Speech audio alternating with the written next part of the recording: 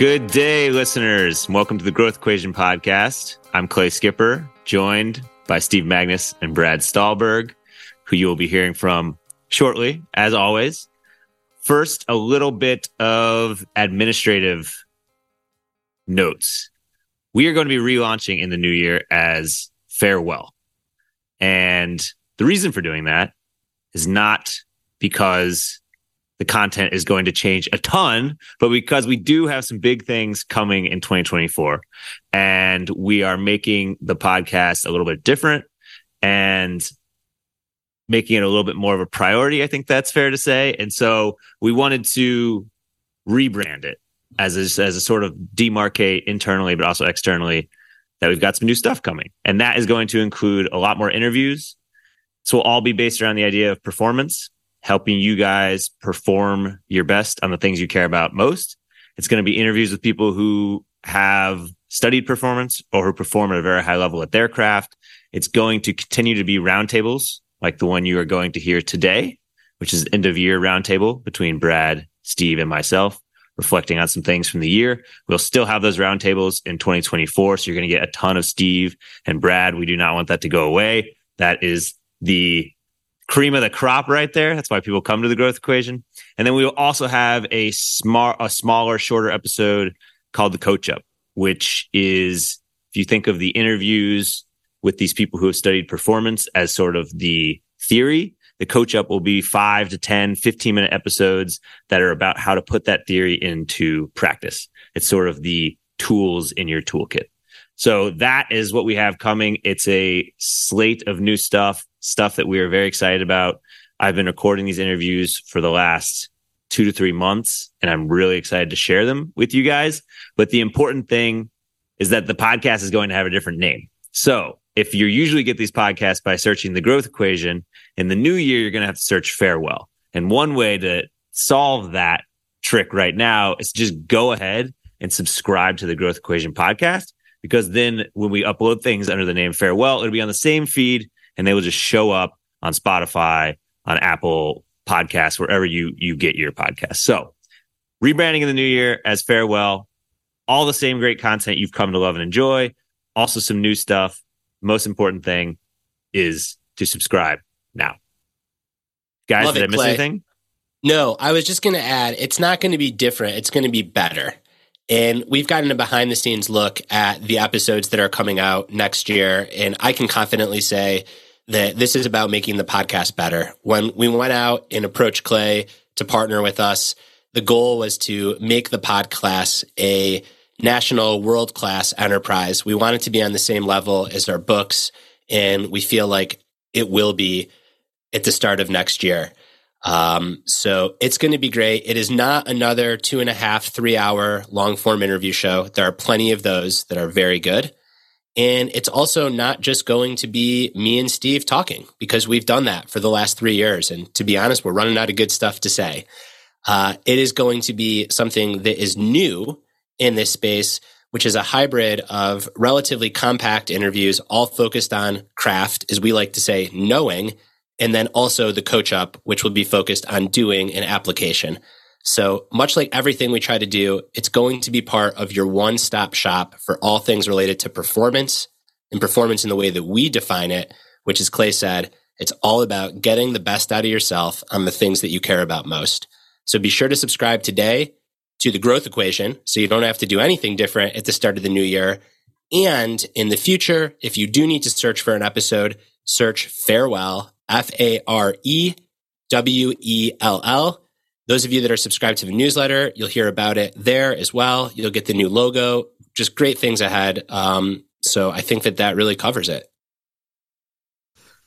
I have nothing to add except that if you think of it like this, the podcast so far has been Brad and I signing on, saying, oh man, we have to record a podcast. Let's think of a topic.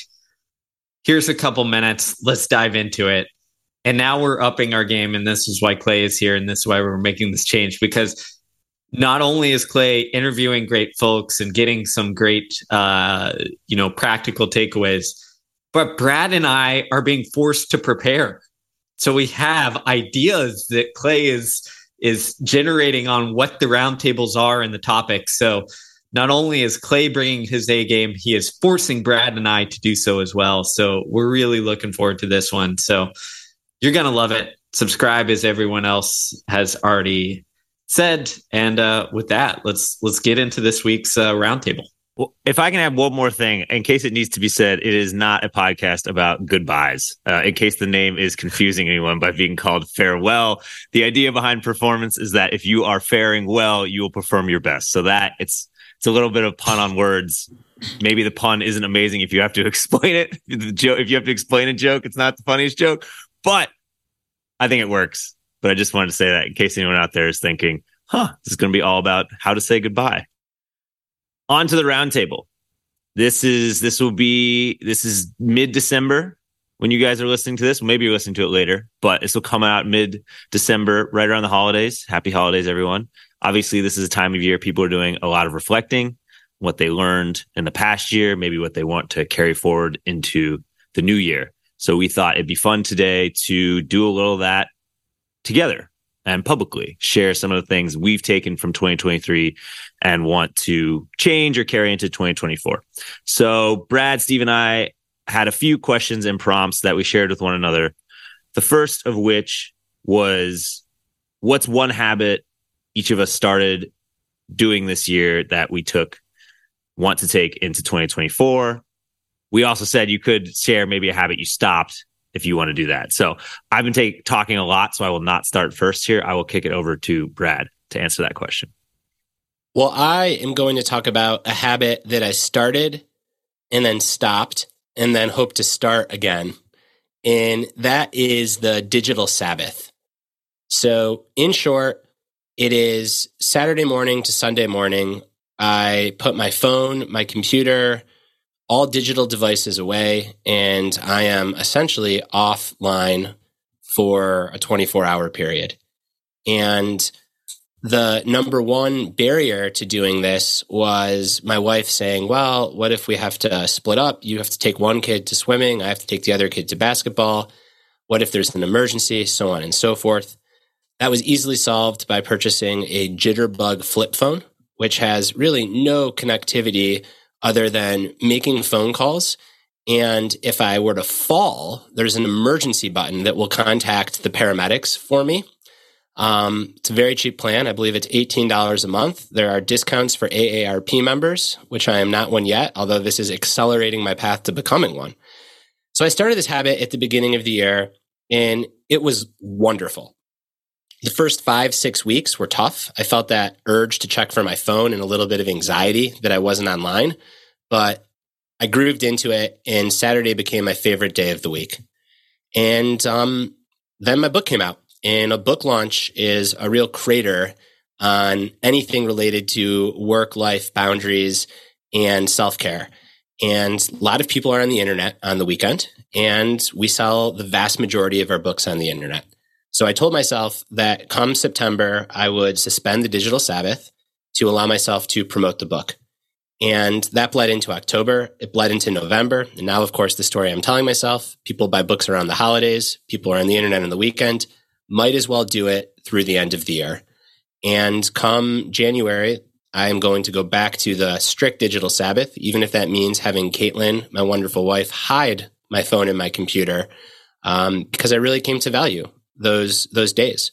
So, Saturday morning to Sunday morning, I'll leave the devices behind, and it'll allow me to connect with myself and other people and ideas in a way that is a little less frantic and distractible. You know, I can't top that because I am not getting a phone that would put me in prime position to run for president as a 80-year-old. But I applaud Brad for bringing in a new demographic and maybe a new sponsor for the show. I would love it. But in all seriousness, okay, so mine's not as complex. I'll give you two to keep it simple. Started my midday walk. You know, my wife and I usually take a evening walk the dog. But now that she's gone back to work and I often have to take care of our infant, in the middle of the day between naps, we get tired of playing on the floor with random toys and just go for a walk. And I love it because A, she enjoys it. It keeps her happy for 45 minutes. And then B, it's like this mid-work break thinking time. I don't take my phone. I just kind of think and often come up with ideas. So I love that. And then one that I've stopped. So I have, as many listeners know, like I have OCD, and around that, I've always had some, we'll call them, I don't know, tics that are just like compensations that I used growing up to like cope with it. And I stopped all the ones that were like really annoying.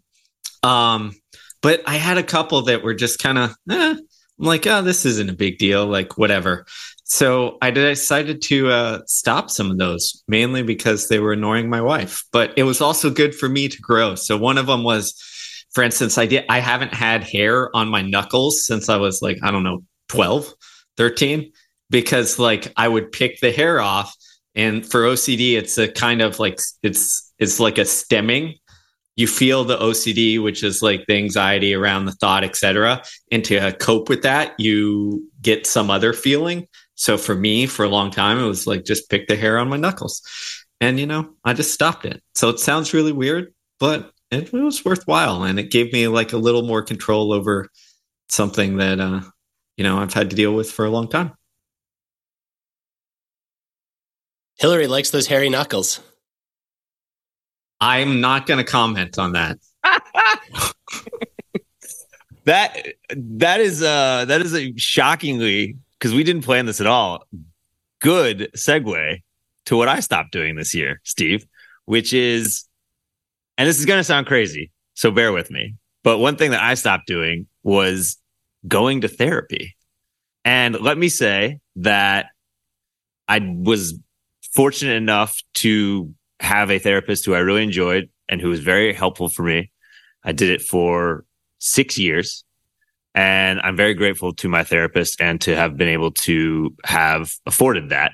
But I think we just hit a point where it sort of had run its course, and we got to a point where I was stuck. And the reason I said it was a segue, Steve, is because the thing that I kept struggling with that kept coming up was some stuff around OCD. And my therapist was very helpful in helping me navigate it. But I just felt like we got to a point where we couldn't get past. And I kept going in there every week, like wanting and hoping that the therapy would, and I'm putting this in quotes, fix me. And as you know, I've talked a lot with you, Brad, like this idea that wanting to get fixed is actually contributing to the idea of being stuck, especially with OCD. Like if you're trying to always problem solve your way out of it, and sounds like something you're just talking about there, Steve, it can actually sort of make the compulsions or the obsessions worse. And so, yeah, actually I stopped because I kept hearing in my head this idea too, that like, if you don't like, nothing changes if nothing changes. And I just didn't want to be stuck anymore. So I was like, all right, maybe a different therapist would help, or maybe a different form of therapy. But I stopped doing it as a way to try to change something. And we'll see. It's an ongoing process. I don't know if it was a good decision or a bad decision. It was a decision I made at a moment in time with the information I had, and we'll see going forward. The thing I started doing that's sort of related to it is I have started this practice of trying to, and I fail a lot. Brad, you talked about starting and stopping when to start again, is writing letters to myself on Sunday. And the idea, it's for like 1 or 2 weeks in the future. And the idea is just to give myself some intentions and things to work towards. And then also on the day I read it, it's always like a helpful little reminder of like, oh yeah, like a past you has sent current you it's a way of talking between selves, and has sent current you a little reminder of what you should be focused on in case you've lost the plot a little bit or lost your priorities. So that has been very, very helpful for me, and something that I'm hoping to continue to do at least 60 to 80% of the time every Sunday. Wow, we could have the OCD podcast. We really could, given how the three of our brains work.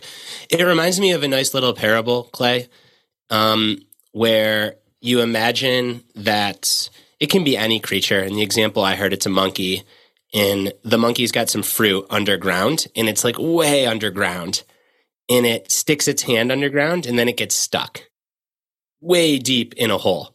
And at first, it has no idea what to do or how it's stuck. So it holds on to the fruit, and it navigates its way around and around and around, and then it gets to the hole, and it still can't get out. It's stuck, and it's pulling, and it's pulling, and it's pulling. And what it has to do is it has to drop the fruit. And once it drops the fruit, then its hand can fit out. And it's this notion of you have to try really, really, really hard sometimes to get out of a certain situation or to break a certain habitual thought pattern or mood state. And then oftentimes the last part is just letting go altogether. Yeah. And perhaps that's what you're doing. And I hope that it has that same effect. Yeah, me too. I think it also reminds, and I'll try to keep this brief because I know we just did a podcast on Mark Epstein, and I feel like people are like, Mark Epstein is your guru. But when he talks about combining therapy with a spiritual practice, his point is that therapy can help you become more yourself by helping you realize ways in which you've been conditioned or patterned, and helping you realize what things are authentic to you and what are maybe defensive or protective mechanisms you develop. And so therapy can help you become more yourself, which I have found to be very true. But then a spiritual practice can help you take yourself less seriously, like to not be so self-serious and not to not make everything about pathologizing or making everything have a meaning. And I felt like going to therapy every week, I was starting to just take myself way too seriously and get way too caught up in like excavating stories and trying to give everything a meaning and try to get to the root of the problem. And so I was like, all right, I need to take myself. I've gotten all these great help, all this help from my therapist to be more myself and notice my patterns, but I need to stop taking myself so seriously. Now, fitness, physical fitness, movement practice.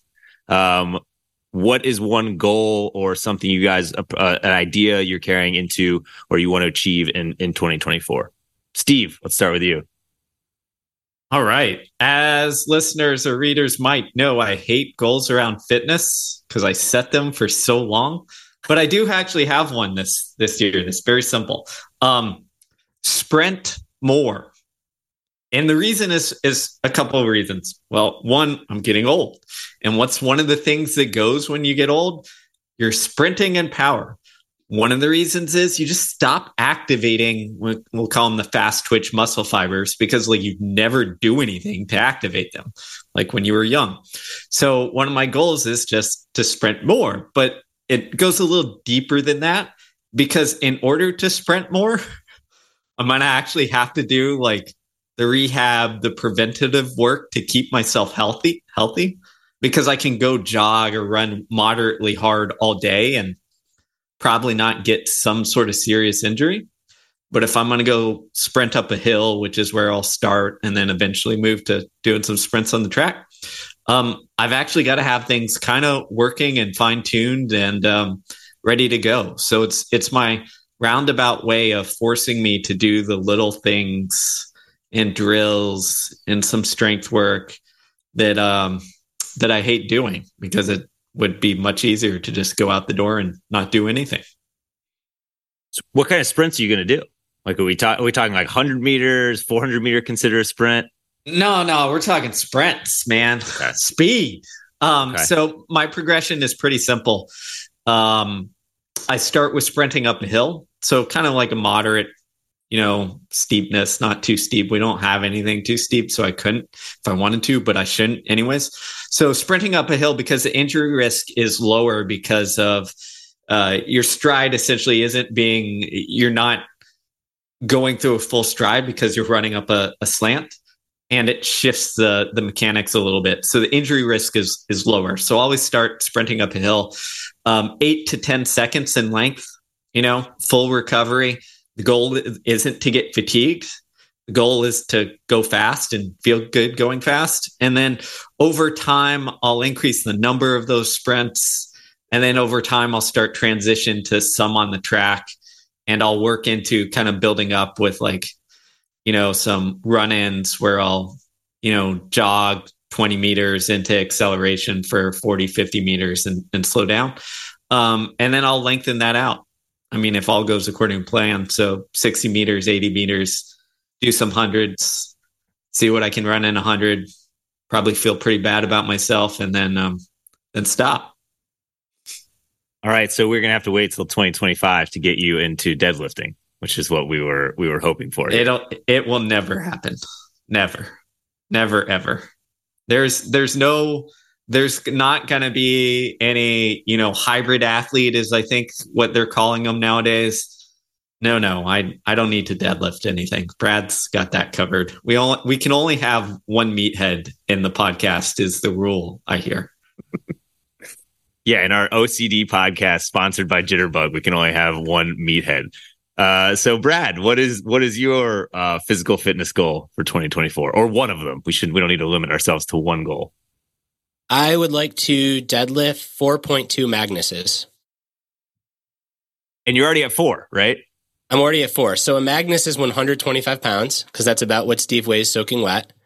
And I'm currently at 4 Magnuses, and I would like to pull. It's actually more than 4.2. I did the math wrong. It's closer to 4.4. I'd like to pull 4.4 Magnuses, or approximately 550 pounds by the end of next year. I just got to say, I think you're cheating yourself, because I haven't weighed 125 pounds since I was 11 years old. So you forget, Brad, I'm 5'11". So even at my skinniest, I'm 140-ish. So you're going to have to up your game. So for someone who's somewhat ignorant about deadlifts, so you're lifting 500, you're trying to add 50 pounds in a year. How difficult does that sound to you? That sounds extremely difficult, but I'm not trying to add 50 pounds in a year because I think my current fitness is probably closer to 520 or 530 pounds. I just haven't pulled a heavy single rested since June. So I'm operating under the assumption that, let's say it's 525 pounds right now. So it's adding 25 pounds.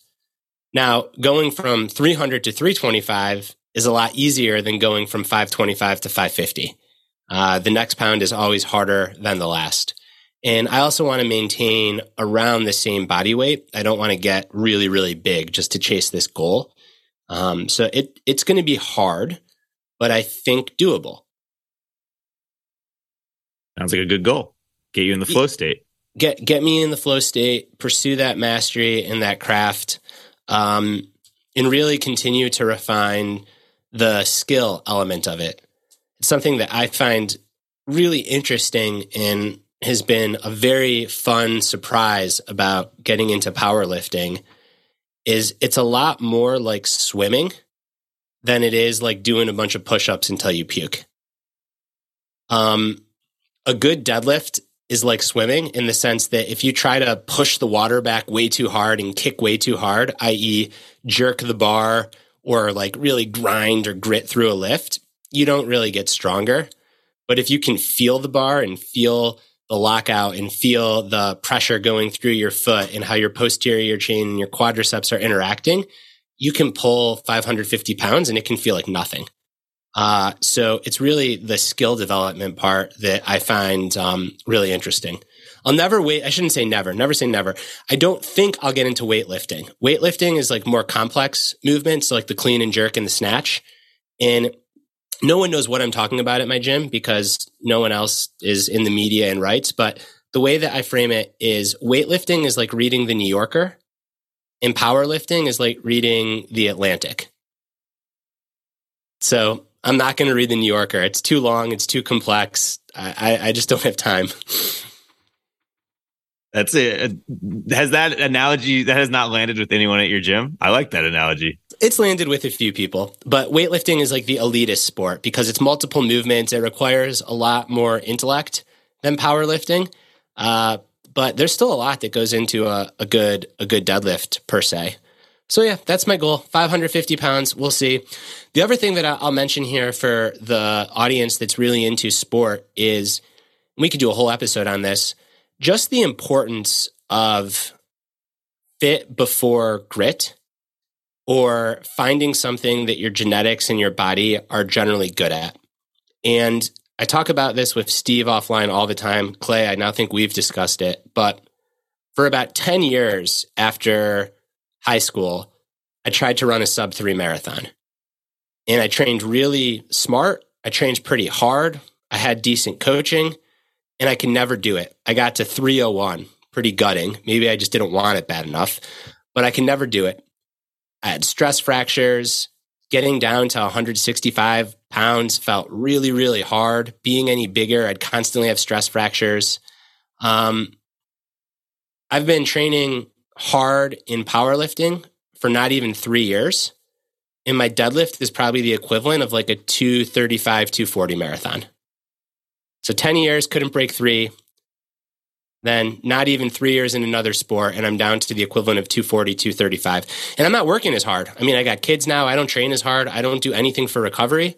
So I think it's a really good case of hard work pulls the trigger, but genetics loads the gun. And it's not like I'm great at deadlifting, but my genetics are clearly better for strength and power than they are for endurance.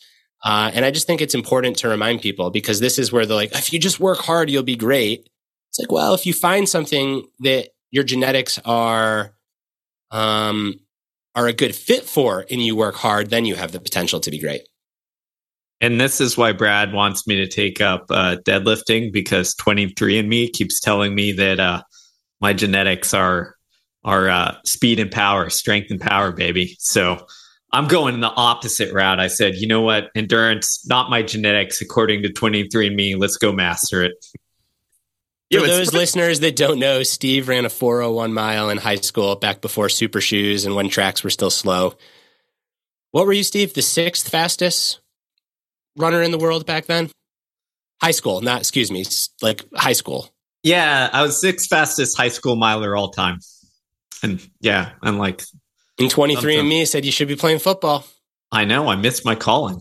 That's what it is. You know, just imagine. Ryan Hall, one of the greatest American distance runners, is now jacked. Well, you know, this is the thing we could go on a tangent here, but there's some people, and I used this example the other day. We had a guy at Houston who could have, like, if he touched a weight, he put on 20 pounds. But he could do everything from split off 46 in the 4x4 all the way up to run 5-minute pace at for 10K. So, like, there are some people, like, and it might be hidden away, but there are some people that just, you know, if you put in the work, they're going to be pretty dang good at a lot of things. So some people are blessed like that. Do you feel like sprinting is a little more strength and power? So you're kind of trending that direction in some ways. Yeah, but I mean, a little bit of that, but it's more because my speed will go away. And you got to forget, like, everybody thinks like Steve, distance runner, blah, blah, blah. But you line me up against actual sprinters, I'll get my ass kicked. But you line me up against, I don't know, a good high school football player, I'd probably out sprint them. So, like, even though I'm an endurance guy, you know, I'll put it this way. I never trained for the 100, but I was coached by Tom Tellez, who coached Carl Lewis and others. And he was like, oh yeah, if you focused on the 100, you'd be a sub 11 guy, which isn't national class anywhere near that, but it would be like a pretty solid receiver on a high school team. So I got wheels, just not world-class wheels. Well, my fitness goals relate to running, unfortunately, Brad. But yeah, I would say I've come to distance running not late in the game. I mean, I always ran, but because I played soccer and basketball, but I've gotten into, I ran my first marathon in 2018. I've done 2 since, so I've sort of gotten into that. And my goals this year are simply to run fast for me and run far for me. And so what that looks like last year, sorry to rub it in, Brad, I had a goal of running a 3-hour marathon. I did do it. And so I've decided that this year I would like to try to run a 120 half and a 50 miler. So those are really the 2 goals. I have been training pretty hard, and some things are starting to bother me a little bit. So we'll see if I'll be able to do it. Today is a bad day to be talking about it because I went out for a 5 mile easy jog, and my Achilles is on fire. So I'm like, all right, we'll see if I'm gonna be able to do this, but going to try. And then the other thing is run. I want to get back to running without headphones. I've started running a lot with music and podcasts, and I think that's helpful, especially like if you're doing, for me, a heavy volume, which is like 6 or 7 days a week of running. As someone who didn't grow up as a runner, it's a lot of running. Sometimes the only thing that gets me out the door is being like, I have an hour-long podcast to listen to, but I find that I'm way more in my body and paying attention to my breathing much better and just more present in the world if I can not use headphones. So I'm trying to do that more often too. So run fast for me, run far for me, and try to run without headphones more often.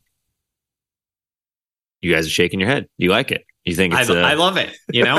More running, the better. So I'm all about it. And without headphones, I mean, I wrote about it and do hard things. I love that. But, as a high schooler, I used to rely on the headphones for a while too, until I just said, you know what? I got to get out of this. And it boosted my performance. So maybe that'll be the breakthrough you need, Clay. The other thing that's nice about music is like you can employ it strategically. Yeah. So like if you're not using it all the time, sometimes when I'm doing 6 by mile and I'll do the first 3 or 4 miles without headphones and I feel like I'm maxed out, put the headphones in, and all of a sudden, oh wow, those last 2 miles are way easier.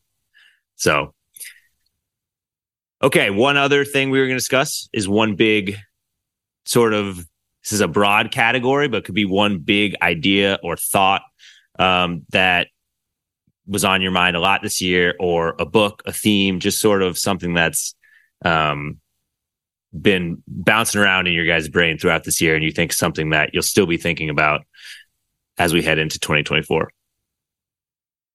All right, I'll go first here. I think there's 2 that I'll talk about. The first is a book that was written by Yascha Mounk called The Identity Trap.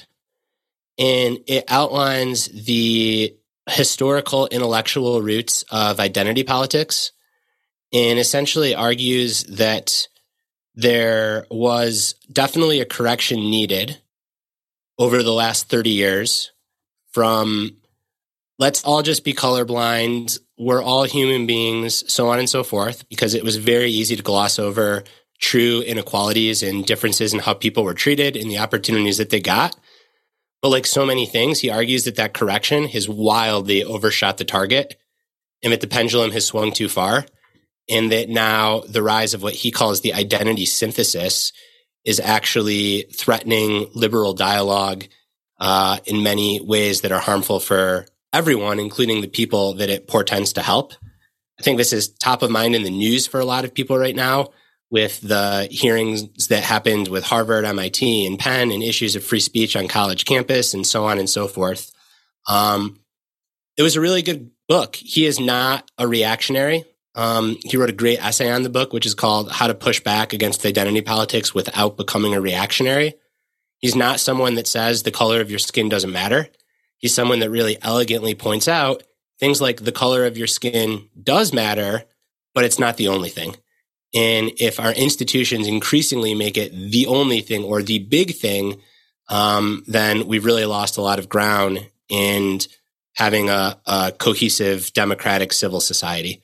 So that book was very good. And then the second book in idea was actually one that was recommended to me by Nate the intern. And it's called The Disappearance of Ritual by a philosopher named Byung-Chul Han, who is Korean-born, currently in Germany, and his work was just translated to English for the first time. So all of these short books, he writes books that are 50 to 100 pages, were just released in a language that I can read. And they're wonderful books, and he just feels like the most perfect philosopher for our times. In The Disappearance of Ritual, he uses the metaphor of pornography for everything in society, and says we're becoming a pornographic society, meaning there's no more seduction, there's no more intimacy, there's no more buildup. It's just do it, get it over with fast. Everything should be in your face, share everything, expose everything. in the name of efficiency and optimization. And it's a very, very powerful argument. And he says that what we lose in a pornographic society where everything is about just do it fast, and do it efficiently is a whole lot of meaning and richness that makes life worth living. So it's a really, really good book. I referenced it in a recent newsletter on ritual and routine. He also weaves in these really just phenomenal metaphors from physics. So he talks about gravity and how without gravity, we just bounce around kind of frantically and frenetically. And we are losing sources of gravity in our daily life. So perhaps gravity used to be going to church or lighting candles or just going to bed when the sun went down, or a weekly walking group, or whatever it is. Those were the sources of gravity in our life. And in the name of so-called optimization and efficiency, those sources of gravity are going away. And as a result, we're just bouncing around with no meaning. And of course, I found that just to be so poetic because gravity is also used not just for physics, but to represent something with meaning. So like if our life loses gravity, then it loses gravity. So all kinds of just elegant stuff like that in the book. And I'm excited to dive into more of his work. And now I can't stop thinking about the pornographic society. I see it everywhere. I like that. I also, that kind of articulated in a way what I have enjoyed about that letter writing thing on Sunday. First of all, it doesn't take me very long, but like just that idea of having a gravity and having, and we've talked about this too, Steve, especially like with having a training block where you have certain runs to hit, it just gives a rhythm to your week, and having a center, something to like orbit around every Sunday. I'm going to do this. It does give you a sense of like brings you back down to what matters most, I feel like. Yeah, I mean, that's the name of the game with so many things. And I think it's why certainly not all athletes. I mean, some athletes are jerks, but like a lot of athletes become philosophers. And I think there's something about the grind of training and the consistency and the showing up and having gravity in your life and adhering to a training program and a progression and a build that draws philosophers into running and makes runners philosophers. And it's not just running, but running is a sport where you also spend a lot of time alone in your head. So yeah, that's great. Steve? All right. An idea that also came from books that I've been thinking about a lot is predictive processing in the brain. So Brad wrote about it in Master Change. I wrote about it in Do Hard Things, but there's been some wonderful work recently that's kind of taken it to the next level. And basically what it means is the brain works predictively. The example I'd give is, and I wrote about this in a newsletter not too long ago, but if you've ever seen some of those viral videos online of cops like encountering fentanyl, and there's several of them, but they go something like this. They encounter someone who is dealing fentanyl. They're put on all the protective stuff. And then, the body cam shows them, maybe touching or getting close to the fentanyl. And then all of a sudden they collapse, and they either collapse or convulse. And then their partner goes on this, he calls the ambulance and administers the Narcan, et cetera. And the cop ends up okay. But if you look at, and you talk to experts and you look at the biology of it, that's not possible that quickly. Like fentanyl doesn't transmit through the skin that quickly to have that sort of response. So what's happening? It's the brain predicting. So the brain goes, oh my gosh, I've been warned about this crazy thing called fentanyl, and it's dangerous. And I've had all these trainings on it, on how it kills and transmits quickly and all this stuff. You put on all your protective stuff to signal it's dangerous. You get close to it. Maybe you feel like you touch it or smell something weird, and your brain just acts out what it thinks should happen, right? It's predicting what should happen and acts that out. And I think if we zoom back out, there's all sorts of ways that this will be open new avenues and understanding for various mental health issues, for sports performance, and all sorts of stuff. So I think we're at the the very beginning stages of kind of like fleshing out this kind of theory of how the brain works. Although there's a lot of good research and data on it, but I think we haven't quite got to the so what and the practical yet. And I think there's a lot of probably interesting nuances and practical things that we can use in terms of therapy and performance and all sorts of stuff around it. I like that a lot. Are you familiar with Lisa Feldman Barrett? Steve, have you read her book? Yep. So good, right? Yeah, she does some awesome work as well. As I said, there's a lot of stuff that coalesces around these ideas. For listeners, hers is essentially emotions need context. So we add context to the emotions. It's not like we just, feel a blanket emotion. The context around them informs them. So I think that the takeaway is context matters. And I think we see this in our life as well. Think about the impact of TikTok, social media, or for the older generation, consuming way too much, news channels. It changes how we see the lens of the world. It changes our predictive processing. So I think it explains a lot, but I think there's also, if we reverse it, there's some things that we can do to make people healthier, happier, perform better.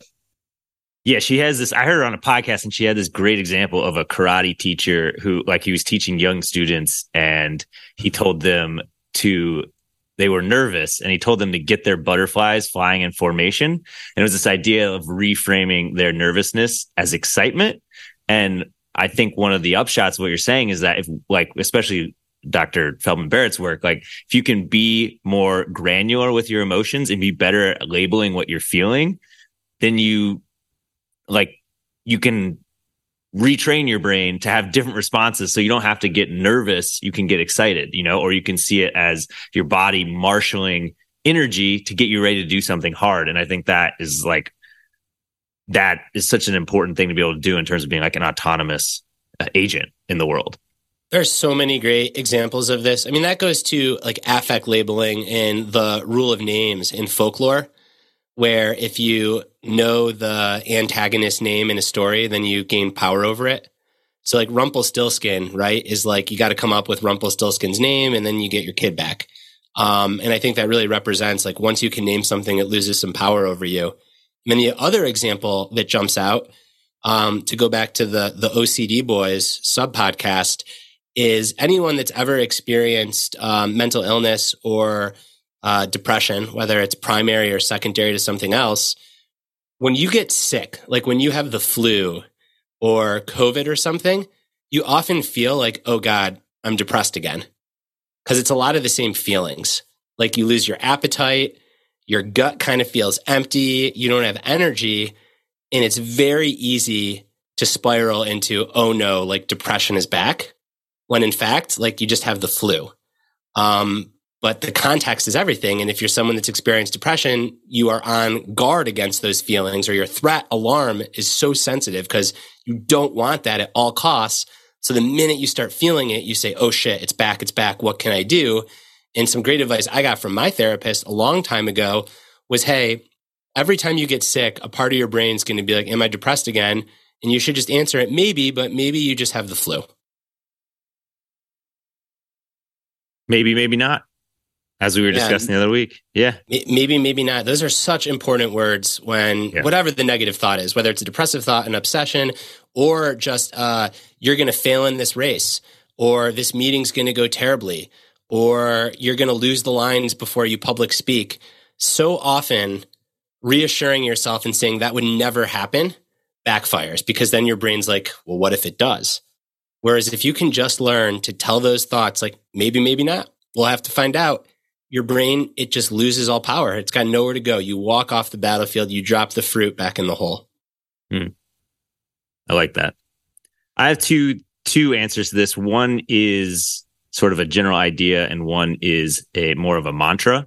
So I'll start with the mantra, one I've used in the past and one I'm going to try to keep top of mind, is just, it's not a problem. And basically the idea is, it's very informed actually by talking to Courtney DeWalter, who we have an interview coming up with, and how she approaches her she's an ultra runner, and how she approaches her 50 milers, 100 milers, 240 milers with like curiosity. And it's all about problem solving. And so when something comes up, instead of saying like, oh God, we're screwed, it's just, okay, it's not a problem. Like, this is here. It's radical acceptance. How are we going to fix it? And I try to think about that a lot. Oftentimes if a day starts to go off the rails or is not the day I was planning and headaches come up, in the past, I could get lost in the fact that the day was getting away from me and just ruminate and spiral. And now I just try to say, all right, it's not a problem. Like, how this is here. What are we going to do? What are the steps we can take to solve it? So acceptance and curiosity, get curious about it, know that it's there, try to move past it.